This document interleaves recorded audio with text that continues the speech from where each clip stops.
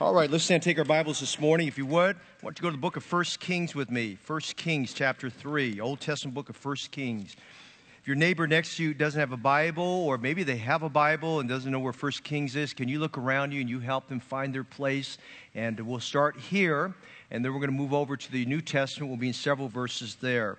For those of you new to the church, in our bulletin, we insert an outline that you can follow that kind of navigates you through that. And our sermons and messages are posted on our podcast, so you can go on the website during the week. If you maybe missed something, you can go on there and pull down the notes and things like that. That'll be a great help to you there. 1 Kings chapter 3. Say amen if you're there. Verses. How many thankful Thanksgivings here? Oh, man. You're not thankful for that? How many thankful for Thanksgivings here? Amen? How many like to eat? How many feel like you need to lose weight? Don't say anything. Amen? Until after you eat, okay?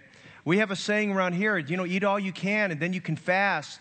You fast from midnight to 6 o'clock in the morning, okay? That's your fasting time, amen? That'll be good. 1 Kings chapter 3, verse 7 to 10. Are you there? Let's have a great service this morning, okay? Let's enjoy ourselves and rejoice in Christ. And now, O Lord my God, thou hast made thy servant king instead of David thy father. Would you notice Solomon's kind of his attitude about being a king? I mean, he feels out of his place like a fish out of water. And he says, I am but a little child. I know not how to go out or to come in. And thy servant is in the midst of thy people which thou hast chosen, a great people. A great people, he said. They cannot be numbered nor counted for multitude. Give therefore thy servant an understanding heart to judge thy people, that I may discern between good and bad. For who is able to judge this? And would you notice these next 5 words? Thy so great a people. Would you repeat that with me this morning? Thy so great a people. We're on a series entitled So Great, and we're going to zone in this morning on this Thanksgiving weekend on a thought I want to give you today on so great a people. Father, we thank you this morning for the precious Word of God. The Bible says of itself that every Word of God is pure. And we thank you that even though heaven and earth shall one day pass away, thy Word shall never pass away. Thank you that the Word of God is alive, it's living, it's quick, it's powerful, and it's sharper than any two-edged sword. It's a fire that burns in our heart. It's a hammer that breaks open the rock. It's honey to our soul. Thank you, Lord, it's a light into our path and a lamp unto our feet. Thank you, Lord, that it's living water. Thank you that it's precious seed, incorruptible seed, whereby a man can be born again. Thank you that Jesus is the living Word. And today, sanctify your precious people through the truth of your Word, because your Word is truth. Would you bless our time together on this Thanksgiving weekend? Would you use this passage of Scripture to inspire us about so great a people? And we'll thank you for this in Jesus' name. Amen. You may be seated. We started the series, about 3 or 4 weeks ago entitled So Great. And those 2 words, so great, just kind of, you expand upon it. It's a great expression describing something where perhaps those are the only 2 words we can think about to describe the magnitude and the beauty and the wisdom or the greatness of something. And I've used this example many times before, but maybe you've gone to the Grand Canyon and you've seen the grandeur of the Grand Canyon. You look at that, and the only thing you can say out of your mouth, this is so great. Or maybe you've been at the top of a building that's very tall, and you've looked down below, and you think, man, just imagining all of those things going on below, you say, this is so great.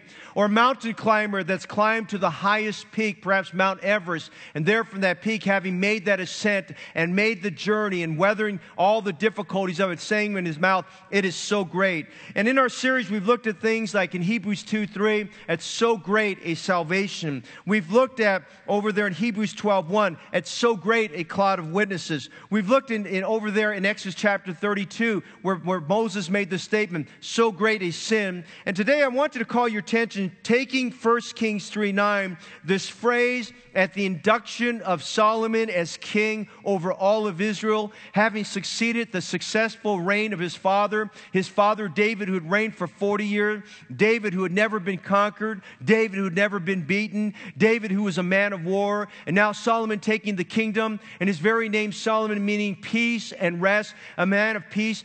Solomon never had to fight a war. His father did everything to prepare for him a great kingdom. And Solomon's looking at the wealth. Solomon's looking at the buildings. Solomon's looking at this army, this massive army that David's assembled. He's looked at this congregation of people, these millions of Jews that have assembled there, the unified kingdom that God had passed from David down to Solomon.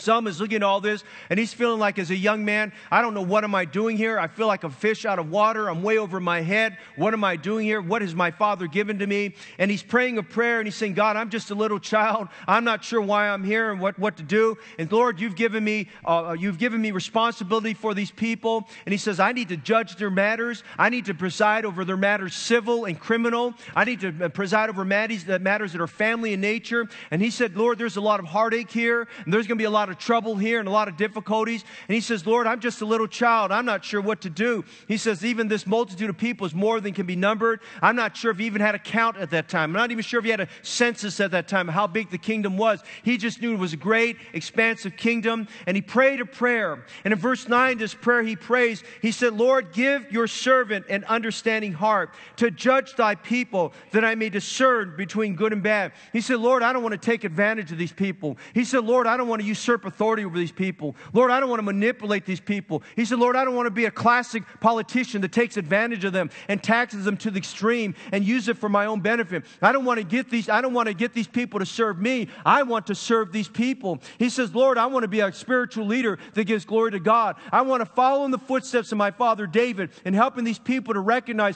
that I care about them and I love them and I want you to love me through them. And he said, Lord, you've got to give me a heart. But he said in verse 9, who is able to judge this so great a people? And Solomon's description of all of Israel, Solomon's description of this great kingdom, is that it was a great people, so great, he said, so great a people. You might want to put this down in your notes because I don't know if it's in your notes, but God has always had a people.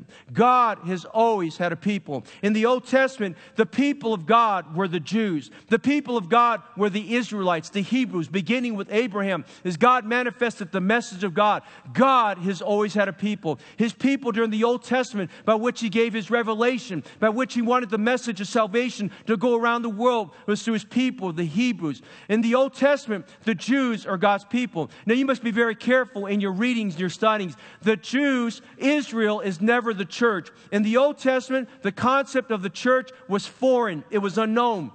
Paul, in fact, said the concept of the church was a mystery, okay? So the church, you must be careful of your readings and as you study the Bible or you look at a commentary here and there. Be very careful that you do not misinterpret that Israel is not the church. And by the way, the church is not Israel also. And so we must understand those two go one in hand. Israel is not the church is not Israel. And so we go here, and in the Old Testament, God has had a people. You read from Genesis and go all the way to Malachi, God had a people of the Old Testament. God had the people, the Jews. But now we get to the New Testament, and now we realize that it's not the Jews, it's not the Hebrews, if you would, it's not Israel, which is per se is God's people that He's using in this dispensation. We are now what we call the dispensation of grace, or the age of the church. A dispensation of age or the church. A dispensation means a period of time. A dispensation means a stewardship, if you would.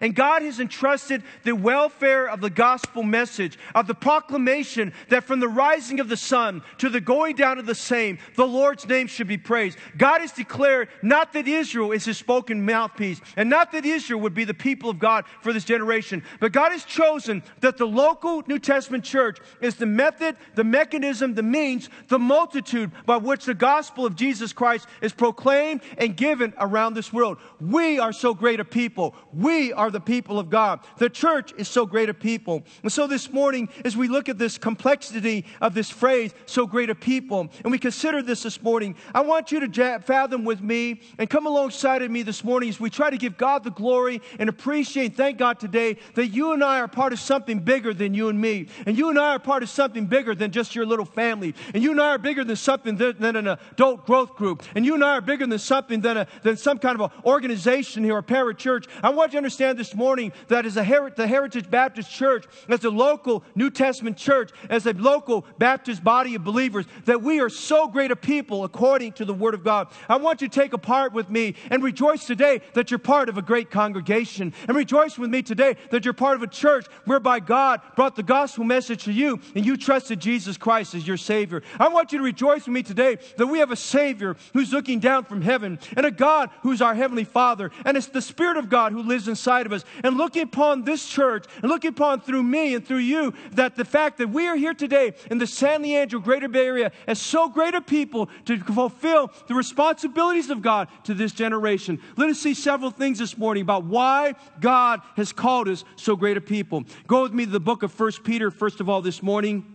1 Peter chapter 2, we're going to do two things. One, we're going to look at a lot of Bible. Number two, you're going to learn how to find the books of the Bible. Amen? And if you don't have one, I would encourage you to do one of two things. If you're having difficulty finding the books of the Bible, actually three things. One is I would encourage you to try to memorize the order of the books of the Bible and practice going through it. Secondly, I would encourage you to get some Post-its and maybe tab the different sections so it's easier for you to find. Or thirdly, maybe buy a Bible that has a thumb index that helps you find those sections of Scripture, because that'll help you get used to that. The best thing to do is just to read the Bible and get used to the order of the books. So when you hear the book, you kind of know what's before what and so forth there, and you can find it. And this morning, we're going to start off by looking at the book of 1 Peter, and it was written by the Apostle Peter. And notice chapter 2, verse 10. The very first thing I want you to see about so great a people, about us as a church and a local church, we're so great a people because of, number one, our particular. Notice verse 10. Our particular. In verse 10 he says, which in times past were not a people, but are now the people of God, which had not obtained mercy, but now have obtained mercy. Now, every time I read this verse, it just brings joy to my soul. Would you comprehend that with me? There is a particular about who we are and what God has done.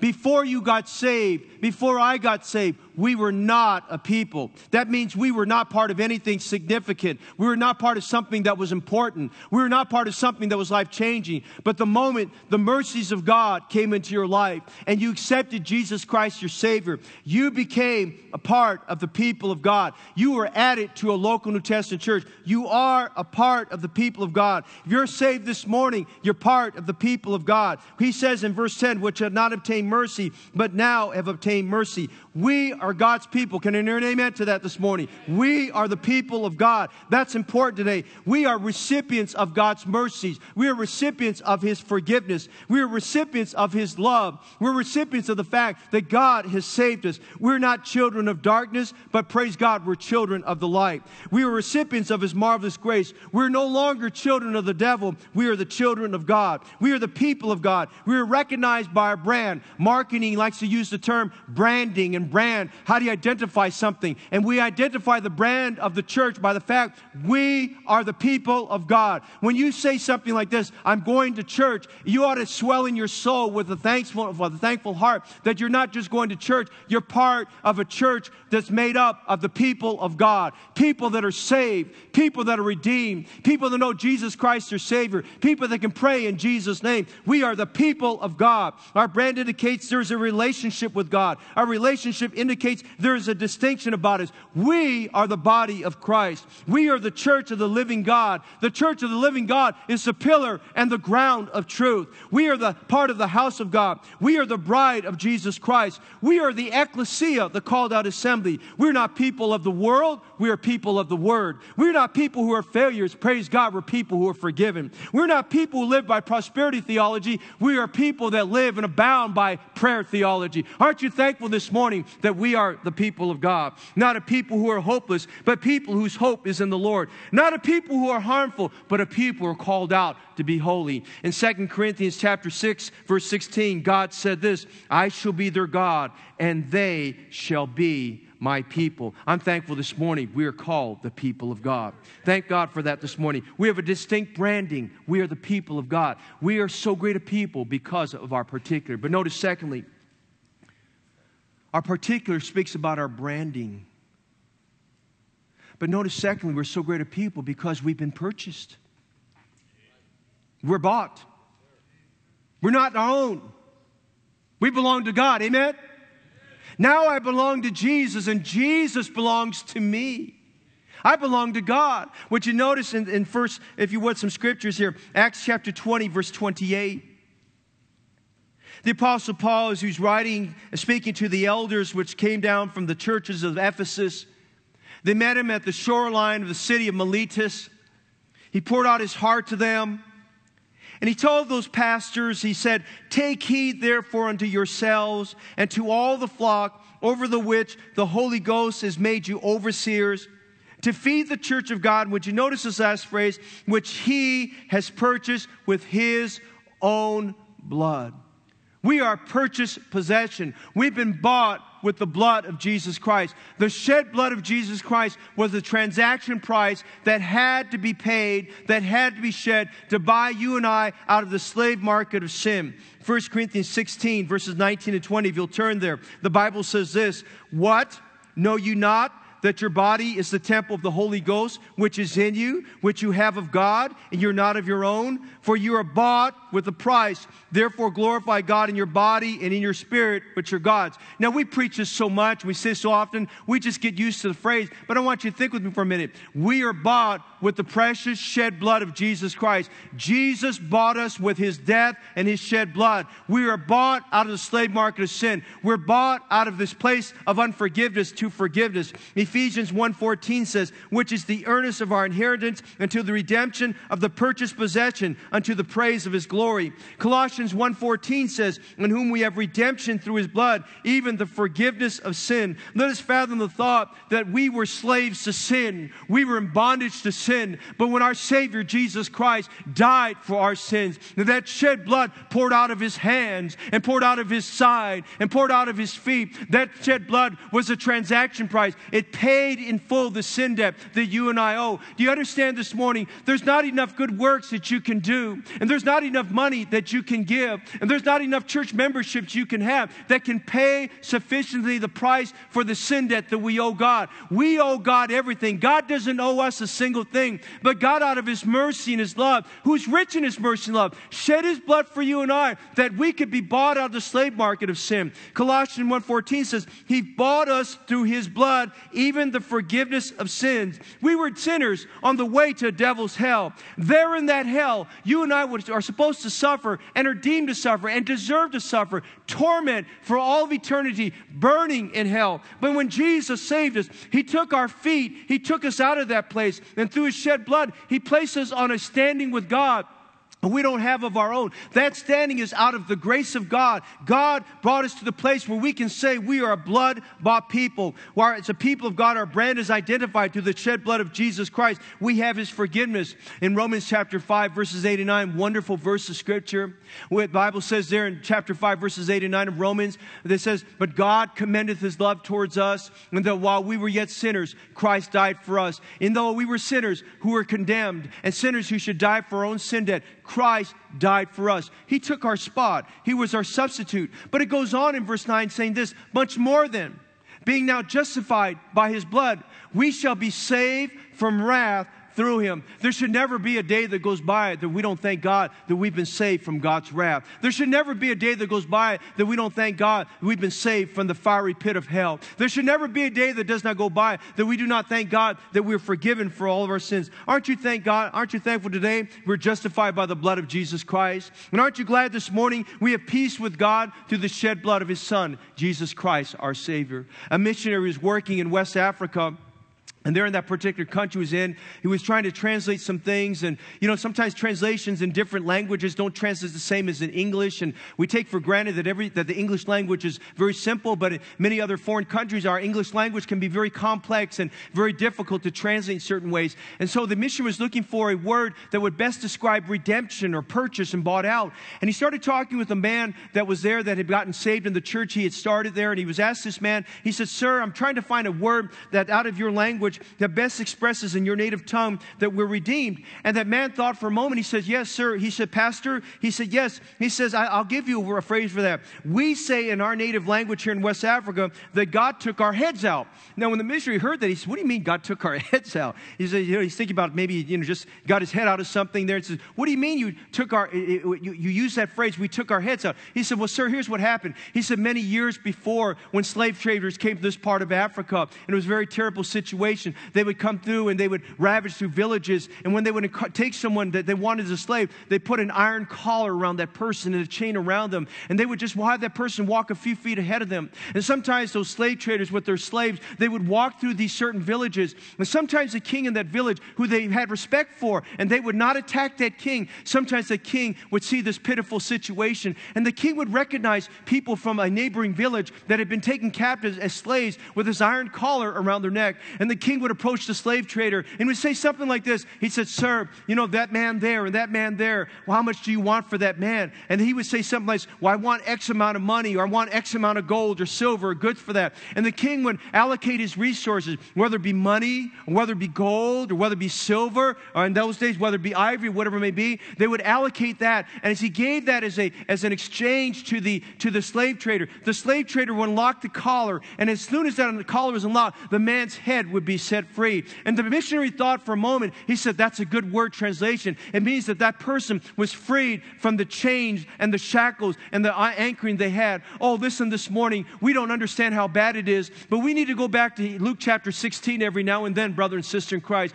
And we need to revisit there in Luke chapter 16, the man who rejected his opportunity of being saved. And the Bible describes the rich man who went to hell. And the Bible describes the very first thing, that he, being hell, lifted up his eyes in torments. We need to go back and remind ourselves, that could have been me. That could have been my family member. That could be me down there in hell. That could be me there burning in torment there forever and forever and ever. But thank God Jesus saved me. And thank God Jesus shed his blood and bought me out of the slave market of sin. And he set me free from the bondage of sin. I'm thankful this morning we've been bought with that price. Never underestimate the blood of Jesus Christ. Never trod upon the blood of Jesus Christ in a desecrated way. Never look down on it. Always be thankful this morning that you are a purchased people. Thank God this morning for that. We're purchased people that are bought. But you notice the third thing. Go back with me to 1 Peter, please.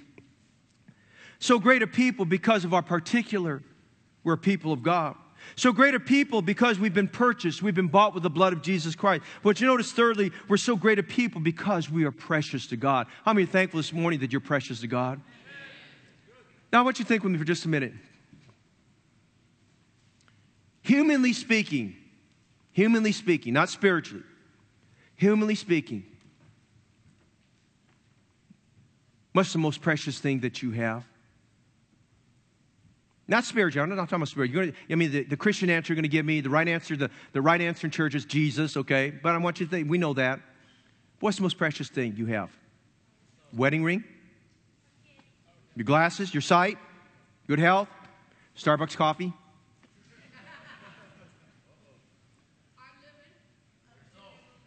Okay, those are good. You know what's something precious? Is something you would not give up or exchange. You would not give up or exchange. If you have children, parents, I pray that your children are precious to you. If you have grandchildren, I pray that your grandchildren are precious to you. Your spouse is still living. I hope your spouse is very precious to you. If you have your parents and they're still living, I hope they're very precious to you. Something precious is something you would not trade or exchange for any reason. What you notice in 1 Peter chapter 2, verse 4? It says, to whom coming as unto a living stone, disallowed indeed of men, but chosen of God and precious. Jesus died for us. And He doesn't look at you and I as another business transaction. Every soul that's saved, every person added to the body of Christ, we're living stones added to the body of Christ. That is precious to Him. And there's nobody in this room, there's nobody in this church that is not precious to Him. Every person is precious to Jesus Christ. And so precious, we scroll our way down in 1 Peter chapter 2. Notice verses 9 and 10. He says, you are a chosen generation, a royal priesthood, a holy nation, a peculiar people, that you should show forth the praises of Him who's called you out of darkness into His marvelous light. I'm thankful this morning God is not going to give you up. Amen? God is not going to give you and I up. You are precious to Him. You cannot lose what is the gift of God. You cannot be traded away. Once you're saved, you're always saved. And when you get saved, you're passed from death unto life. You no longer are servant to the old past. You're a servant of Jesus Christ. God loves you and I with an everlasting love. God is for us, not against us. God will never leave us or forsake us. God has given us, if you'll notice 1 Peter 2:9, a royal status. It says we're a chosen generation. Now, sometimes we look at the word chosen and we get a little nervous about that because we're afraid that, well, if I use the word chosen, someone might think that I'm Calvinistic in my theology. But I'm going to tell you the word chosen is a Bible word. It's a good thing. Listen, aren't you glad this morning when you chose Jesus, He chose you? He chose to take you. He chose to make you a child of God. There's nothing wrong with the word choice. Listen, we say this all the time. There are 3 votes that are involved in salvation. God votes for you. How many are thankful for that this morning? But the devil votes against you.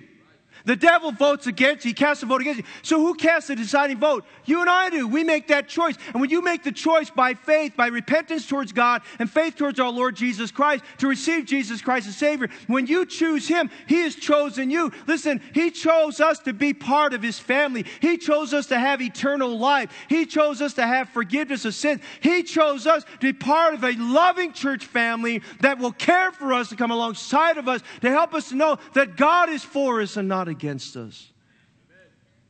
You have a belonging. We're blessed. Notice something else He says in verse 9. We're a holy nation.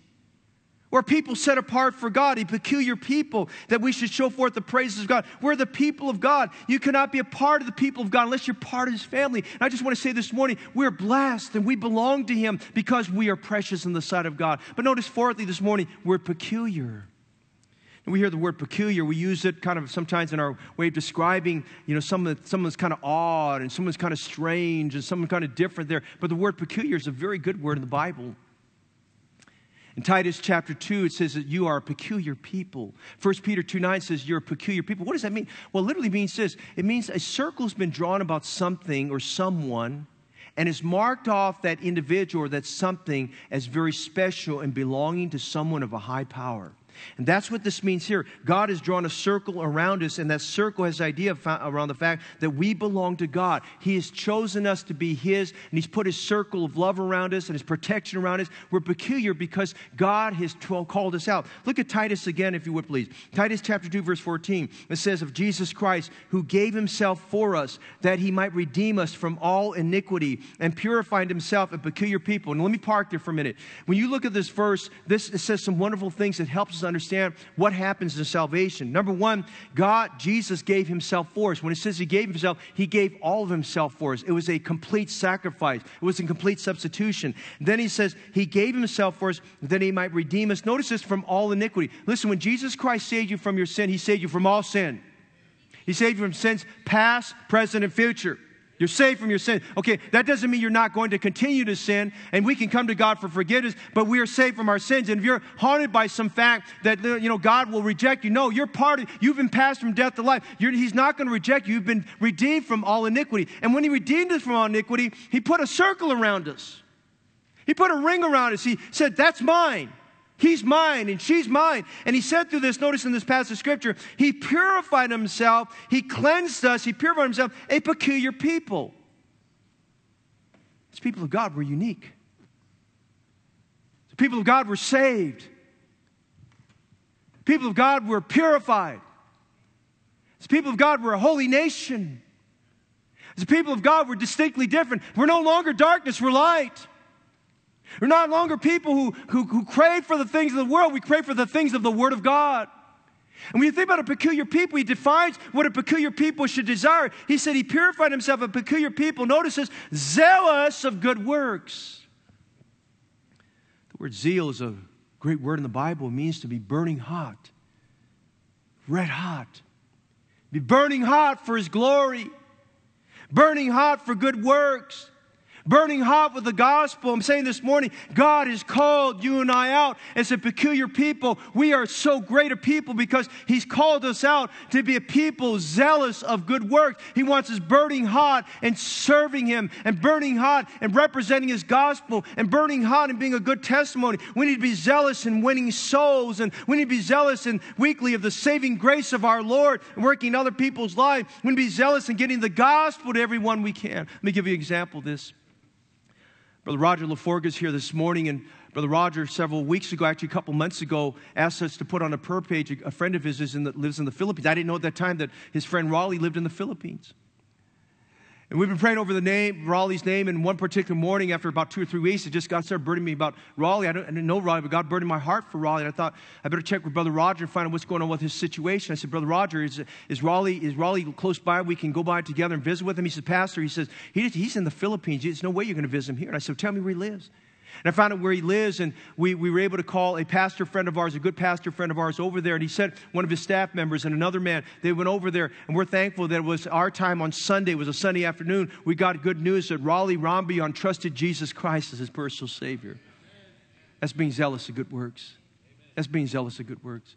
I hope you'll pray this morning for a lady that we reached about 2.5 years ago. Many of you know about her already, Mrs. Anna Lopez.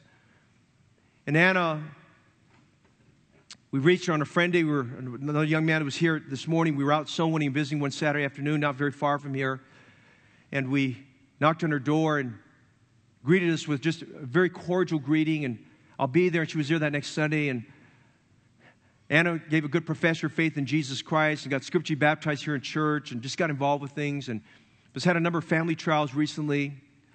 Last Sunday while I was out of town, Sunday evening, we got a message from her, and she didn't know I was out of town. And she said, Pastor, she says, I just wanted to let you know, I really need to talk to you. She says, my husband just passed away suddenly and unexpectedly. Very young man, very young couple. And I'm thousands of miles away, and I'm thinking, Lord, I need to be back home right now to just help our congregation right now. So many people going through trials. David Fall, you keep praying for David. He's doing great, but just keep praying for David.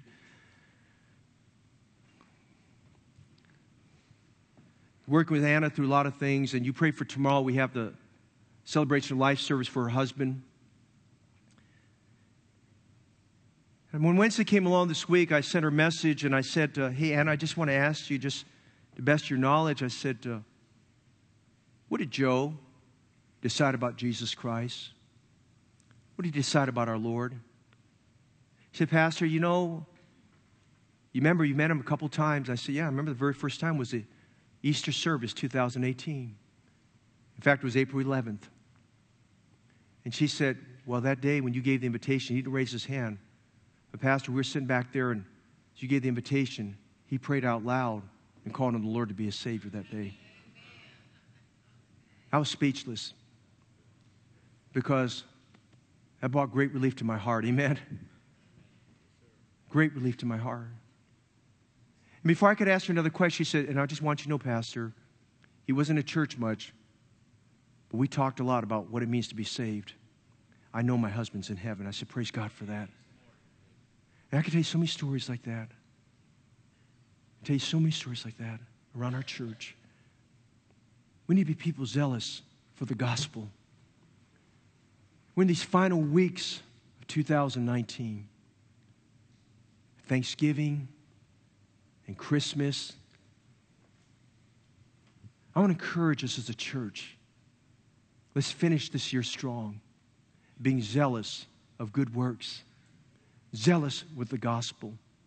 I've said this before. Please take me, my wife, to get to your family members who are not saved before it's too late.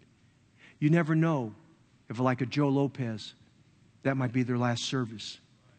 And I want to be there. I want to get the gospel to them. I want to see your family members when in Christ. We have a man here today who got saved recently. Yesterday we were talking. I said, I want you have a good testimony now. And I want you to take me to your family. Introduce me to your family members so they can hear what God has done in your life. I'm saying this morning, we're so great a people because He's called us to be a peculiar people, a people that He's put a ring around and a mark around, that we should be zealous of good works. I pray this morning that as you go through this Thanksgiving season and we go ahead and overindulge ourselves a little bit in eating and things that we probably shouldn't eat too much of. And it's okay. It's not a sin. It's only a sin if you keep doing it for the next 365 days. Amen? You know? But just doing it for one day or so, it's okay. But I'm just saying, as we do so, let's not forget there are people that God's brought before us. Yesterday I was talking to Brother David Fong, and you know, we're just thankful. By the way, I'm thankful God is, those of you who visit, you can testify this. God has been doing a great work for David.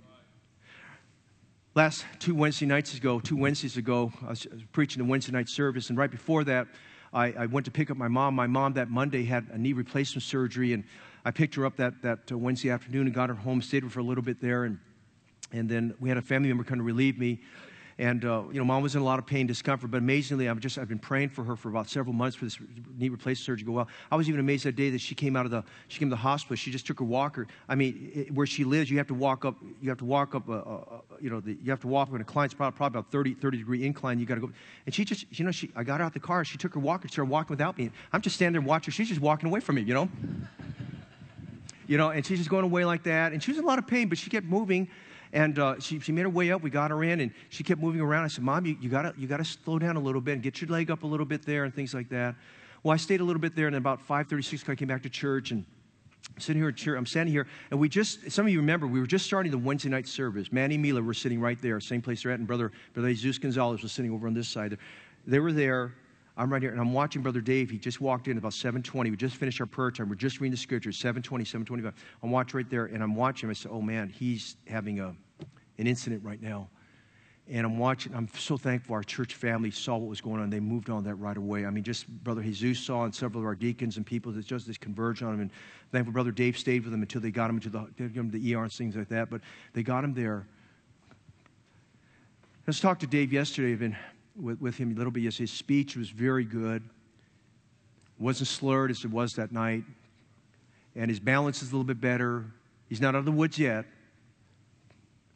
That's what David said to me. I didn't even have to ask him this. He's a pastor. I just feel like God put this in my life. I don't like it. But I feel like God put this in my life so my family members can hear the gospel. I said, I'm here for that. Amen. You know, I appreciate that spirit and attitude, that he just realized that we need to count it all joy when we fall in diverse temptations.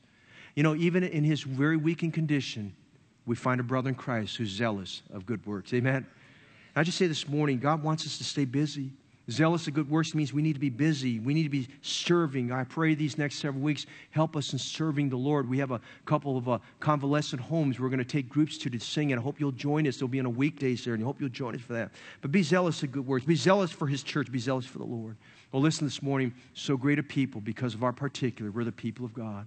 We're so great a people because we've been purchased. We've been bought with a price. We're so great a people because we are precious in the eyes of God. We are blessed. So great a people because the Lord has given us, we're peculiar. We're to be busy. But you notice this fourth thing. Go with me to Acts chapter 4. This fifth thing, please. We're so great a people because of our power. I want you to catch this morning. And here he's talking about the brawn or the strength of the people of God. In Acts chapter 4, verse 31, at a time of crisis for the church, their message was censured. Peter and John were told, no more are you to speak anymore in the name of Jesus Christ or spread this doctrine. They were censured by the high priest. The Bible says that they got together as a church, as a small band of people. A small band of people compared to everybody else in Jerusalem. It said in verse 31 of Acts 4, and when they had prayed, the place was shaken where they were assembled together. And when they were all filled with the Holy Ghost, and they spake the word of God with boldness, and the multitude of them believed were of one heart and of one soul. Neither said any of them that aught of the things which he possessed was his own, but they had all things common. And with great power gave the apostles witness of the resurrection of the Lord Jesus, and great grace was upon them. Can I tell you this morning, the great power of the church is not its machinery. And the great power of the church is not the size of the multitude. And the great power of the church is not its giving power. And the great power of the church is not in the size of its congregation. And the great power of the church is not how many buildings it puts up. The great power of the church is not found in how old the congregation is. And the great power of the church is not in its PA or its audio system. And the great power of the church is not how creative the church is. And the great power of the church is not how many vehicles and buses it has or how many Sunday school classes it has. The great power of the church is not those things. The great power of the church is the power of prayer that God has given to this church to use for His glory. Our power is our ability to pray down the power of God. Do you imagine this morning when a praying church, the power it has on planet Earth? A praying church can pray souls into the kingdom of heaven. A praying church can change lives. A praying church can change situations. I'm saying this morning as we look at this church, there was change that happened at the church of Jerusalem because the power it had through prayer. Would you notice some things in Acts chapter 4? They had power in their gathering. They were all filled with the Holy Ghost. They had power that shook the ground, the place where they was shaken where they're at. Hey, a lot of times we're at a place where nothing happens. We need to have an old-fashioned prayer time that would shake the ground under us. They had power in their witness of the gospel. The Bible says the apostles gave great witness. Had to start with them because the apostles were intimidated and they thought, well, maybe we can't say anything anymore. They had to pray. By the way, let me just encourage you this morning, when you have a trial and difficulty in your life, that's not the time to languish. That's the time to say, please pray for me. Let's pray together about that. Notice in verse 32, they had power in their giving. We read through Acts chapter 4, and those of you know the scripture, they had great power. They had great faith. They had great grace. They had great fear. They had great growth. Churches do well in organization. Churches do well in giving. Churches do well in fellowship. Churches can do well in certain ministries, but the greatest thing we need to do well in, we must do well in praying as a church. And I encourage you this morning, make Wednesday nights, make our midweek service an important time of your life to get that prayer page and join us in prayer and exhortation through God's Word as we pray for God to do great things. So great a people. Oh, I love it when God's people get together and pray about matters and watch what God unfolds and does. So great a people. But lastly this morning, would you notice this? We're so great a people because of our paradise. Go with me to the book of Hebrews, please. I want you to look at 3 scriptures tonight, this morning. We're so great because of our particular, so great because of our purchase, so great because we're precious, so great because we're peculiar, so great because of our power. But I want you to notice this morning as we close, so great a people because of our paradise. This is our bliss. Notice Hebrews chapter 12. What is the paradise for the people of God? We'll start with Hebrews chapter 12. Look at verses 22, 23 with me. Are you there? Amen? But you are come into Mount Zion. That's referring to heaven. And into the city of the living God, the heavenly Jerusalem, to an innumerable company of angels. Now we go to verse 22, and as we read through these verses, 22, 24, it's telling us who is in heaven. Now thank God God's in heaven, amen? Jesus is in heaven. His blood is in heaven. You see that here. The angels are in heaven, and people ask the question, how many angels are there? He says more than can be counted. He calls it innumerable, okay? Now we get to verse 23, and he says, to the general assembly and the church of the firstborn. Who's that? Us. That's us. The general assembly and the church of the firstborn. Now, keep your finger there. Go to Revelations 19:1. By the way, which he says, which are written in heaven. In Revelation 19:1, and after these things, I heard a great voice, and would you notice this phrase? And much people in heaven. Much people in heaven. By the way, I'll answer your question, how many people be in heaven? The Bible says much. That's a lot, amen?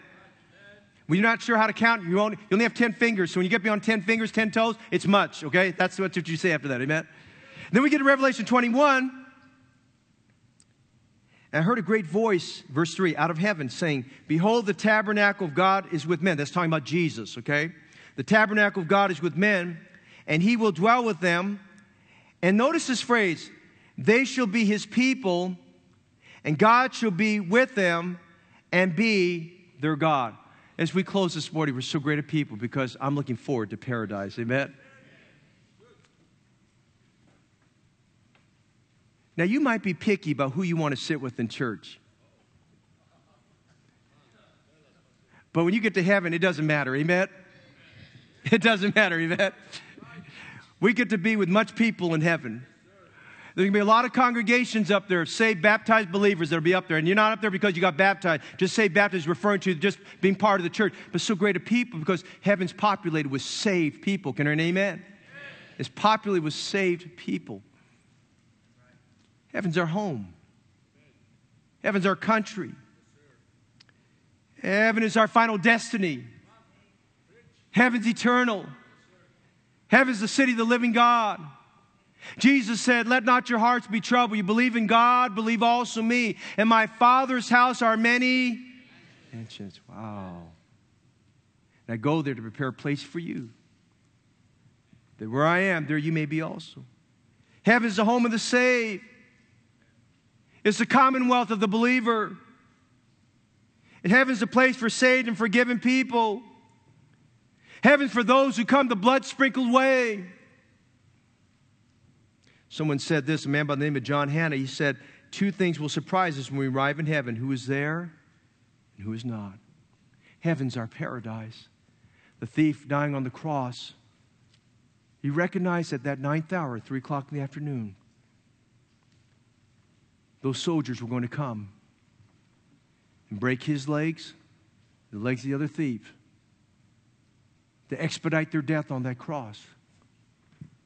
And the nearness of death, spending all of eternity, gripped that man's heart. And there on that cross, to the side of Jesus, I could just imagine this man through the side of his eye being able to look at Jesus. He said, Lord, he said, when you're in paradise, remember me.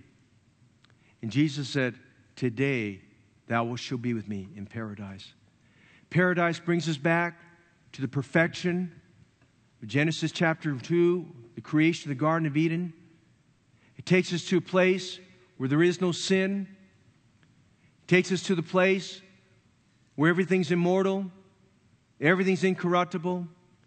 In heaven, this body, which is a tent, we're going to put off this old tent and put off this old tabernacle. And this mortal, praise God, will become immortal. This corruptible, this decaying old body is going to put on incorruptible. No matter how hard you exercise and try to keep yourself fit, you cannot stop from aging. No matter how many vitamins you take and whatever you do to keep your blood pressure down and keep your diet going, you cannot stop one thing. You cannot stop the effect of death. Death will come. Death is inevitable. It is appointed man once to die, and after this is the judgment. And I'm going to remind you this morning that heaven is not your home. Heaven is not your paradise if you're not saved. It is the paradise for those who are saved. And as a people of God, we can rejoice this morning that paradise is our hope. We're so great a people because we look forward to be part of that great congregation, a great company of people whose names are written in heaven, who God, the Bible calls the people of God, that we can rejoice that maybe today the Lord might come. And as He comes today for us, that we'll be raptured up to be with the Lord forever in the air. And I'm saying this morning, rejoice with me that you're saved. But if you're not saved today, if you're not 100% certain you're going to heaven, today is the day to get saved. Today is the day where you need to call upon the name of the Lord to be saved. The Bible says that if thou shalt confess with thy mouth the Lord Jesus and believe in thy heart that God is raised from the dead, thou shalt be saved. Those are the words of a gentleman who does not break his promise. That is the word of God. You cannot have your salvation and lose your salvation. Once you call upon the name of the Lord,